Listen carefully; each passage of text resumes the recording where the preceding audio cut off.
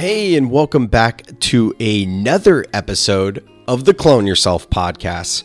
My name is Sam Caber, and I am your guide. I am your host for this podcast, but I would like to be your guide in your journey of learning to scale your business by working with virtual assistants. In today's episode, we're going to talk about what your first week with your new VA might look like. Now, when I went to even write that topic, that title, and say it, I want to say should, and I'm going to go a little off script here, but I have a pet peeve, and I assume you might be like me, but I don't like the word should. You know, I try very hard consciously to not use the word should, and I think as a leader, especially when we're bringing on VAs or employees or collaborating with our peers, whatever it may be, when we use the word should, it almost is condescending, and people may just view it a certain way. So I have another podcast called Soul Seeker where it's all about mindfulness. So you'll notice from time to time I go off script and kind of forget which podcast I'm doing, but enough of the soapbox of the word should. Today, this specific podcast is about what your first week with your new virtual assistant might look like. So now, I've been working with VAs consistently to be a part of my business for over 5 years now. I've been trying to work with VAs for nearly 10. And I like to say try because, to be honest, I was failing. Back before I cracked the code on working with VAs, I tried so many different ways of working with VAs, but I did not look at them like employees. In fact, I didn't even have a plan going into it. But now I have a full plan that's fail-proof that you can learn from. And if you want to learn my step-by-step process to hiring your first or next virtual assistant, then go to cloneyourselfu.com/workshops. That's cloneyourself.com/workshops. I have this 2-hour workshop coming up that I'm so excited for because I'm really going to pull back the curtain and show you exactly what I do to work with VAs. So if you want to learn more, cloneyourselfu.com/workshops. Anyways, I wanted to start with something new before I go into the content, and I did this in the last pod, and I think I'm going to continue it, but it's my why, because I think it's important to be transparent and be very authentic and real with you. And the truth is that I've been chasing success. I've been chasing goals for so long. And I'm at a good place with my business. If you don't remember, my business is called Swagworks. We do promotional products, and it's completely run by VAs. I work less than 4 hours a day, and I feel fulfilled. I feel really good off that, and I have a lot of time now to focus on what I call soul life balance rather than work-life balance.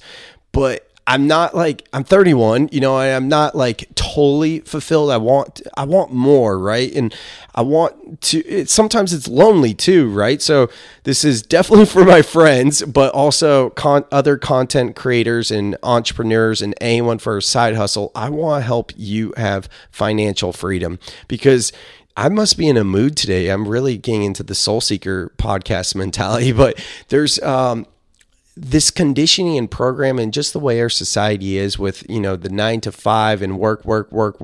And I recently moved to the ocean, so I'm going paddleboarding a lot, and I'm seeing different sea creatures like seals and sea otters and animals like that when I'm out in the ocean. And it just always gets me thinking, like, I'm entering their home in the ocean, and they have absolutely no agenda. It's to survive and to eat. That is pretty much the agenda of animals. And as humans, We have this crazy agenda and fear of, needing to provide for our families and whatnot. And because of that fear, we have to work and we need money and we need all of this. And I think there's a nice little co-op between virtual assistants and solopreneurs, small business owners, because it's a win-win for the VAs as much as it's a win for the entrepreneurs. Think about it. It's a two-way street. Your VAs are now, they're basically in business for themselves. Yes, they need to be hired by business owners, so they're not exactly your employees. But what I train to think of them as employees is that a lot of times when we fail at working with VAs, it's because we don't look at them as a part of our team. But what we really need is for them to be a part of our team. Because if you look at how I use VAs, whether it be the podcast editing, the video editing, the graphic design, the website updates, all this type of stuff, customer service, they're really essential to my team. It's how I've cloned myself so that I don't have to work, 60 hours a week or whatever it would be. So I'm so grateful for my VAs. And I think it's important now that we're getting back into what this specific episode is all about, their first week. You want them to get to know you, right? Like you want to get to know them. But really, your VAs are wanting to get to know you because they want to be a part of your team and they need to know what you're all about. And for a lot of the people listening, I know you're juggling multiple projects and possibly even multiple brands. And it can be a lot for a virtual assistant to take that on. So take the time to create some sort of document where it could just be a Google Doc. In fact, I'm going to share this in the show notes. I'm going to make a note after I record this, but I have a Google Doc where it's about your business and you just fill it in. You just put some very essential things and it'll take you less than 5 minutes to fill it out. Maybe 15, but it won't take you too long. You can share that Google Doc with your VAs so they know a little bit more about you. Now, that's a good place to start. Another type thing is think of the new hire feeling. I don't mean go out and send your VA a care package with all your swag, your branded goodies, or whatever it may be. But think back to the last time you were hired. What did it feel like with that new hire feeling? Was there some swag on the desk where it was there to greet you on the first day? Was someone very friendly to you? Was someone mean to you? What did it feel like the last time you can remember getting hired by an employer, and how did that make you feel? If we truly want to have success with VAs, we want to give them the warm and fuzzies, for lack of a better term. So give them that new hire type feeling. And this is part of what I talk about, making the mindset shift of thinking of virtual assistants as your employees, because you would never think of like just outsourcing to get a task done, of what the new hire type feeling would feel like. So just slow down, breathe, and realize that everything's going to get done. You're actually going to have more time if you figure out a good working relationship with your VA up front, so you don't have to repair it down the road. So you get started off on the right foot. Also, meetings. I personally don't do a lot of meetings with my VAs, but I have had meetings and they are very helpful. Depending on if your virtual assistant is in the US or overseas or just in a different time zone in general, or if there's a language barrier, anything at all, you might consider having a virtual meeting where it's just via chat as opposed to even a phone call. I've actually had a lot of chats with my VAs that were very informal meetings where we're just messaging back and forth on Facebook Messenger, it could be Skype, it could be Google Chat, whatever it may be. You could set up an actual call, whatever works for you. But the point is, even emails, honestly, for me, it's emails more than real-time chat. But the point is to have these sort of quote-unquote meetings because you want to address growing pains head on. So instead of keeping your mouth shut, or thinking, oh, they're going to get what I mean. No. Open your mouth. Tell your VA how you're feeling. Give them feedback on the projects. Give them feedback on your working style, because you want them to know that, hey, you actually prefer to chat via Skype versus Google Chat, or you like Slack, or whatever it may be. Have these growing pains addressed early on, really. I think that's the best way to go there. And the final thing I want to share with you about the first week is have your tactics and tools ready to share. And by that, I mean your cheat sheets, your standard operating procedures. Now, for most of us, we don't have SOPs, also known as standard operating procedures. We don't even have cheat sheets. We're going to be scrambling, teaching our VA how to do something because we don't have it documented. And I know that's going to put a little pit in your stomach, but I have good news for you.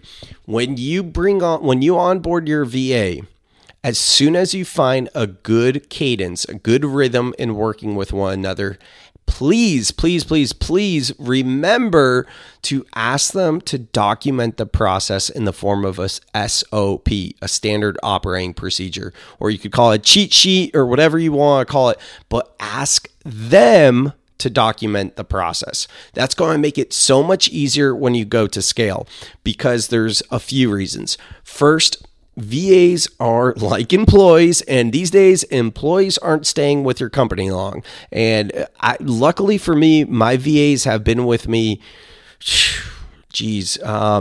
one of them for 2 of them for 3 years. That's 2 of the main 4, and another one for over a year. The other 2 for over a year. So it's been a long time. So that's a good, solid run.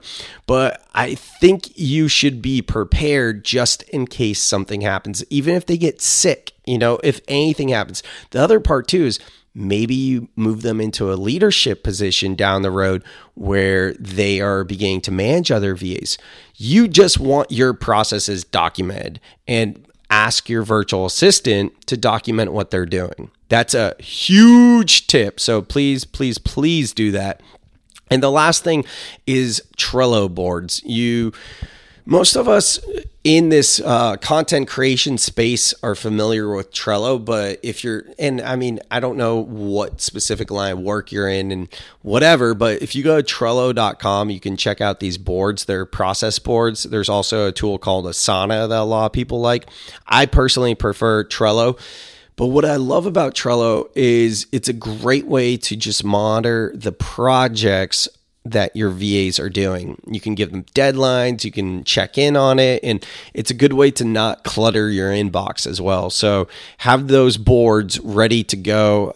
I wouldn't suggest making a new board. I think you could either bring them on to a current board, or you could ask them to create a board based off of what they are doing with you. So it's specific. Whatever works for you, those are just a few ideas.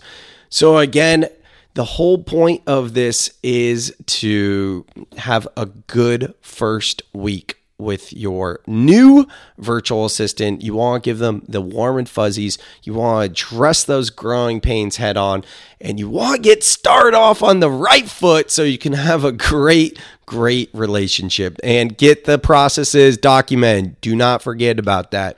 So that's it for this week. If you haven't already, I would love for you to leave a review of the podcast on iTunes. If you could leave me a 5-star review, that would mean the world to me. If you think I'm a 2-star worthy, then go ahead and give me a 2-star.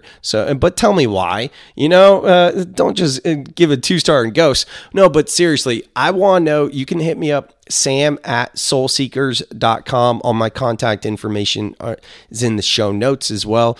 I want to cater these podcasts to you. So let me know what you think of the pods. And speaking of show notes, if you go to cloneyourselfu.com/podcasts, you will find all the show notes there. And don't forget about the workshop. Workshop is coming up soon. It's a 2-hour training, and I'm going to give you all the steps you need to hire your next virtual assistant. For more information, go to cloneyourselfu.com/workshops.